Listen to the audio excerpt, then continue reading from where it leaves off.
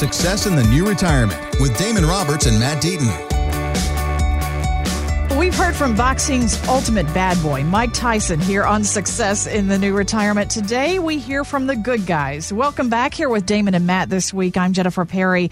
And interesting chat with Mike Tyson in episode 9, guys. If you didn't get a chance to listen to that one, we encourage you, go back on your favorite podcast provider and find that conversation, because Tyson's into some interesting things these days. And we talked about trust with an advisor. He's really kind of reworked his image and is working on his financial life too. But we also had a chance to catch up with some of boxing's good guys recently too. And I want to start with Evander Holyfield on today's episode, because, guys, he was impressive in every way to me. But what was your impression of him? You know, as I sat with him, I don't know if you would find a nicer, more genuine person. Yeah. Just really down to earth, really kind, you know, loves his mom, loves his family, and he just really the most respectful and kind person that I've ever really sat down and interviewed with. Yeah, and I want our listeners to listen to this conversation, because his mom did play a big role in his life. You're going to find out more about what he did to reward her for that. But let's listen in here with boxing legend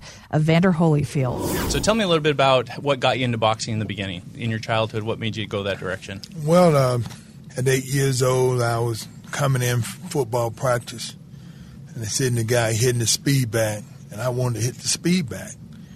And so the guy said, "You got to be on a boxing team." I said, "Well, let me be on the boxing team." He said, "No." And like this, and he told me no. The next day, I asked him again. He said, "No." Then I asked him again. Third day, he said, "No." Then I came in for football practice, and he looked at me, seen eye to eye. And he just started shaking his head, and I just forget him. When he turned it back, I ran back up to it. I asked him again. He said, "Well, come on in. So you gonna box?" I said, "Yes, sir."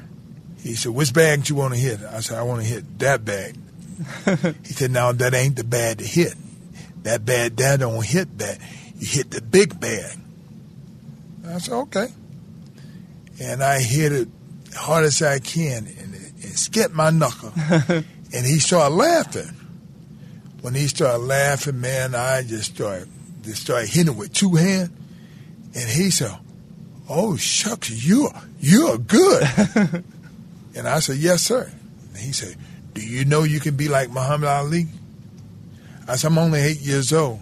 He said, "You won't always be 8. And I know next week I'm going to be 9. So I believed him. So, and that's how. And he asked me, he said, "What do you think?" I told him I had to ask my mom. So my mama is whatever my mama say. Was she worried about you getting hurt or anything like that? You know, my mama didn't want me to get scarred.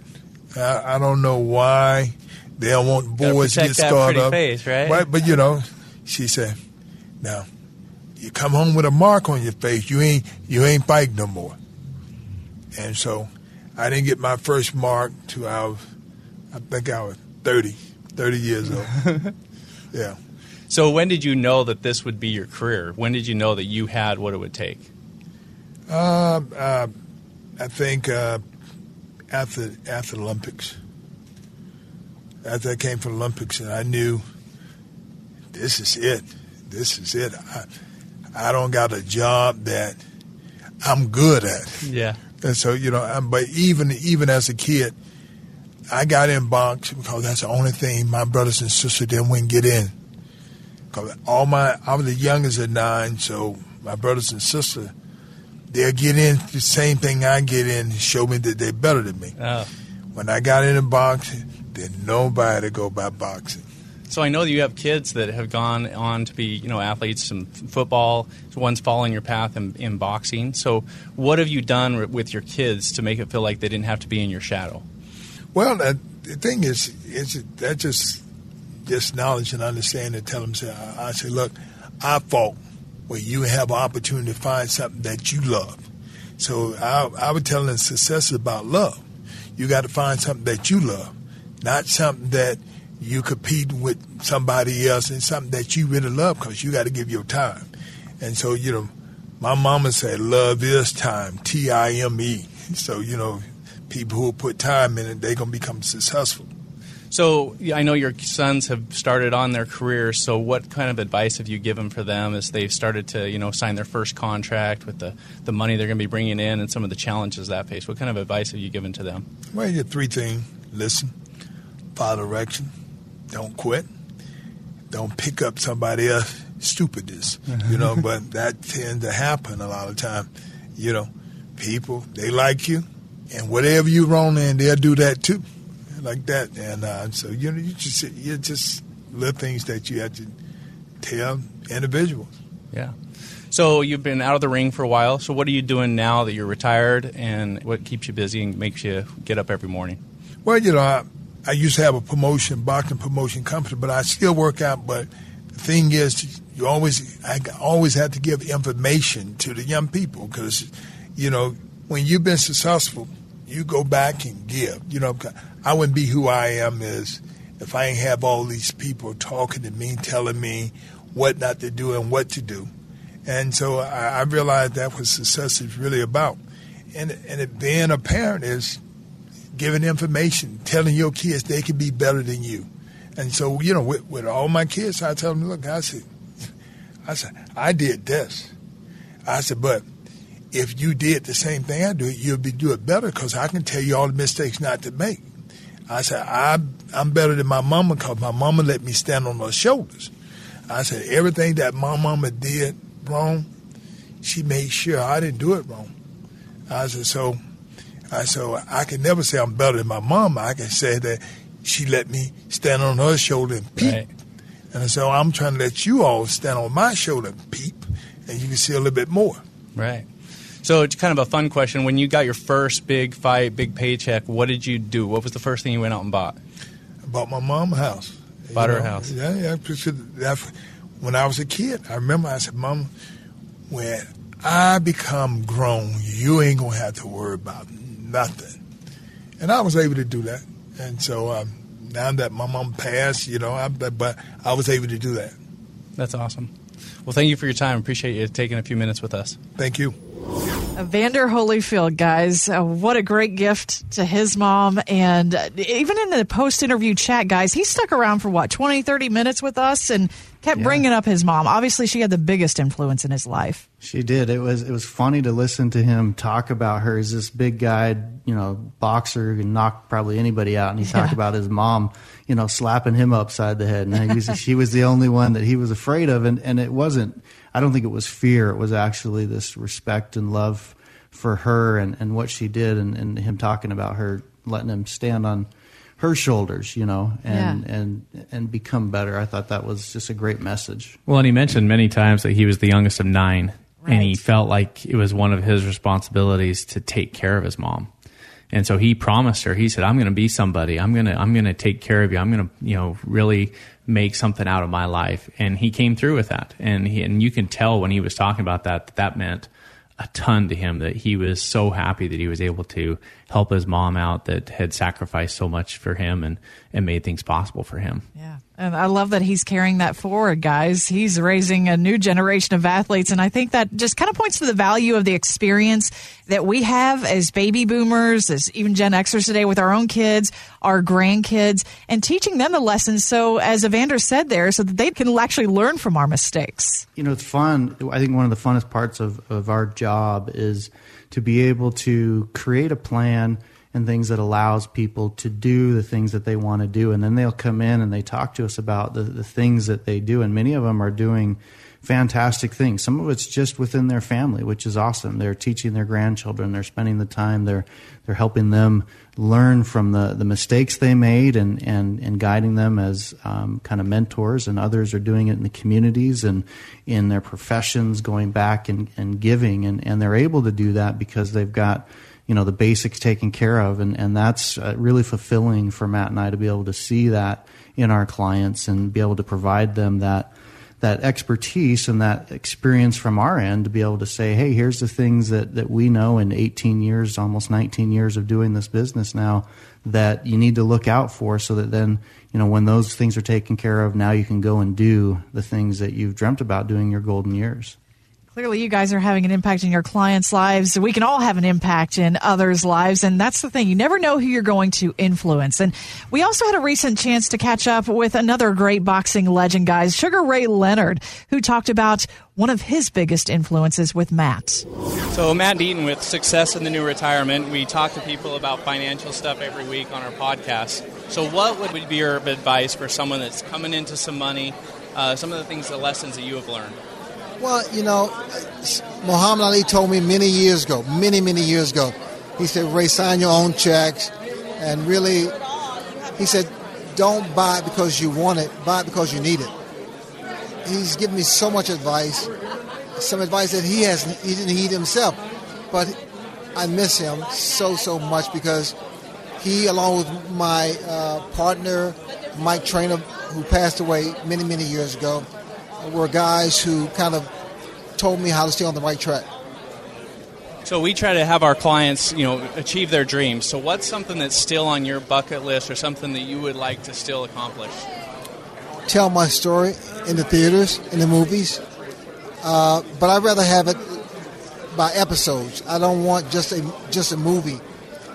I want it to be in episodes. Like Netflix. Like a docuseries? Like something like that, yes. Yeah. Would that be something you would be participating in or like have an actor that's portraying your life? Oh, I'll be very much involved, without question, yes. Well, that's exciting. It's good to see you're still active with those things. Thank you very much. Well, the thing I liked that he said one of the advice that he had received was sign your own checks. Yeah, from Muhammad Ali of all people, yes. Yeah, and I couldn't help but think when he told me that, I was like, yeah, I remember in Rocky V, he didn't pay attention and his accountant stole all their money and then they were back in Philadelphia. And I was thinking that the whole time he was talking about. So, but it is true. Sometimes some of these things related to finance, it's just kind of daunting. It's something that's overwhelming. And so we just kind of put it off or we just want to just turn it over to somebody else. Yeah. We just set it and forget it within our 401k. We have HR pick our investment options and we make no other decisions regarding that. And that's the wrong approach. And the bottom line with it is that we've got to face that. We have to say, okay, I can at least understand enough about this to make better decisions and make sure I have trusted advisors in my life and find and take those steps to figure that out and make sure that your plan is working for you, that you're not just turning it over to someone randomly that could be doing the right thing. They may be taking too much risk. They may be charging too much in fees, but you got to be aware. And I think that's important because too often we see people come into our office and they're spending so much money in fees and they're not getting the performance that they would expect. And it's all because their plan has been, neglected. They haven't paid attention to it. They haven't been, observant of what's going on, and they've just tried to trust someone and instead of getting involved with it. And one of the other big takeaways, too, from Sugar Ray, actually, you guys managed to sneak in a follow-up question to him.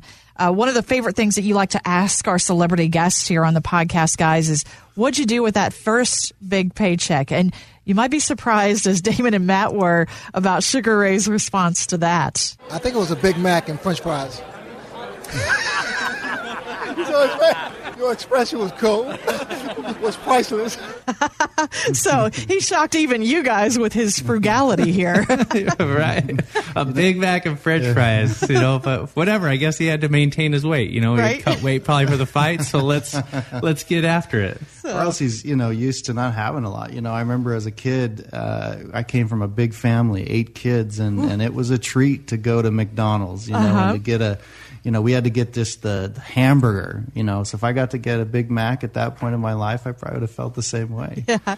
And we have clients sometimes that are like that have, been teachers or firefighters or people who work so hard and they save and they live below their means and they don't have a lot of extra, and yet then they get to retirement. And it's a lot of fun to see them and to encourage them to say, hey, you've got a plan. You've got this thing. You can go out and do some of the stuff you want to do, too, right? Go out and buy your Big Mac and French fries, whatever that is. It might be getting your nails done. I think, if you ever listen to our radio show, Matt's talked about his client that did that. Or she was a millionaire. Wow. Every time she would come in for annual review, it was always like what her budget was and how she's been saving money.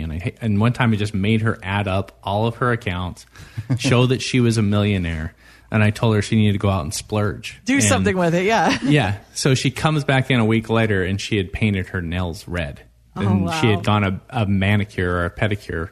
And so, that was the big splurge to go spend $40 on that, someone pampering her that way. And so it's baby steps. Some people, because they've been savers for so long, that's a hard habit to break. On the other side, there's people that are spenders. And so it's a hard habit to break that and focus on where they need to go. But regardless, both people are working off a plan. If you have a plan and you know how much you need to be saving, it's a lot easier to say no and to actually focus towards that future goal.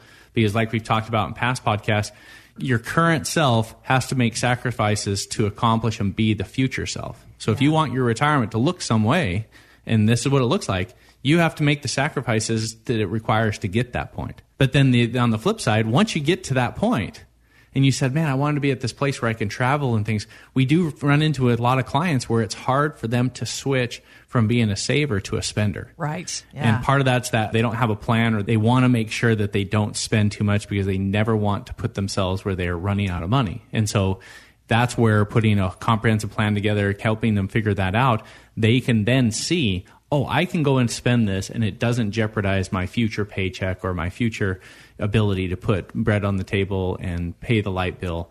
And so both of those are important, and it requires some planning to be able to get your head wrapped around that and know what you can do or what you should be doing. And with those people, a lot of times that they can see that they have enough money, but they're in this habit of just saving and saving. And that's where, the expertise and where we can come in and say, look, by putting these dollars here, we can maximize and be really efficient with your income and get more out of these dollars than if we do it over here. And by educating and helping them see how that all works and how it's still accomplish their goals of keeping the dollars and the principal in place, now they're able to then... Because it's all about the efficiency. Because I was meeting with a client just 2 days ago, and he had saved really well, but they also spent a lot. Okay, yeah. And so the way that his plan was kind of set up is that he was basically going to need to leave his entire nest egg just growing and producing income for them to be able to, have enough year over year. And so as a result, they didn't have much extra to do like the splurge items, to go buy a cabin or to do a big vacation. It was, hey, we've got a lot of money. We had more than $1 million, but every year it needs to produce $40,000, $50,000. So we've got to leave it there to grow. Well, when we put together their plan, we restructured it and we allocated strategies that are going to design for producing income and do it more efficiently.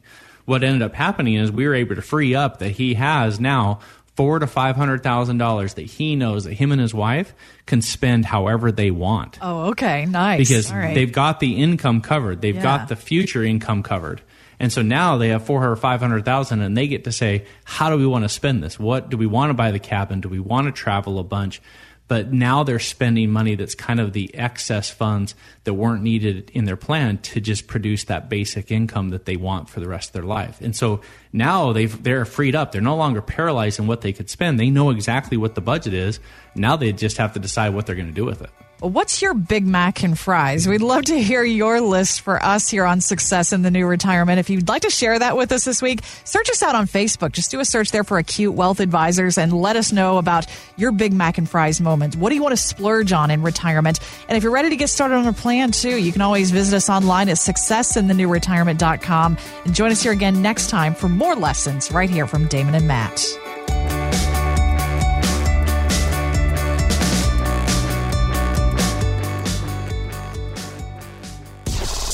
Thanks for listening. Want more from Damon and Matt? Check out successinthenewretirement.com. And while you're there, drop us an email with your questions. Investment advisory services offered through Acute Investment Advisory, LLC, a registered investment advisor. Insurance and annuities offered through its affiliated company, Acute Wealth Advisors, LLC. Tax and or legal advice is not offered by either company or their affiliated companies. Consult with your tax and legal professionals for guidance on tax or legal matters. The information presented should not be viewed as personalized investment advice. All expressions of opinion are subject to change. We are not affiliated with nor endorsed by the Social Security Administration or any other government agency.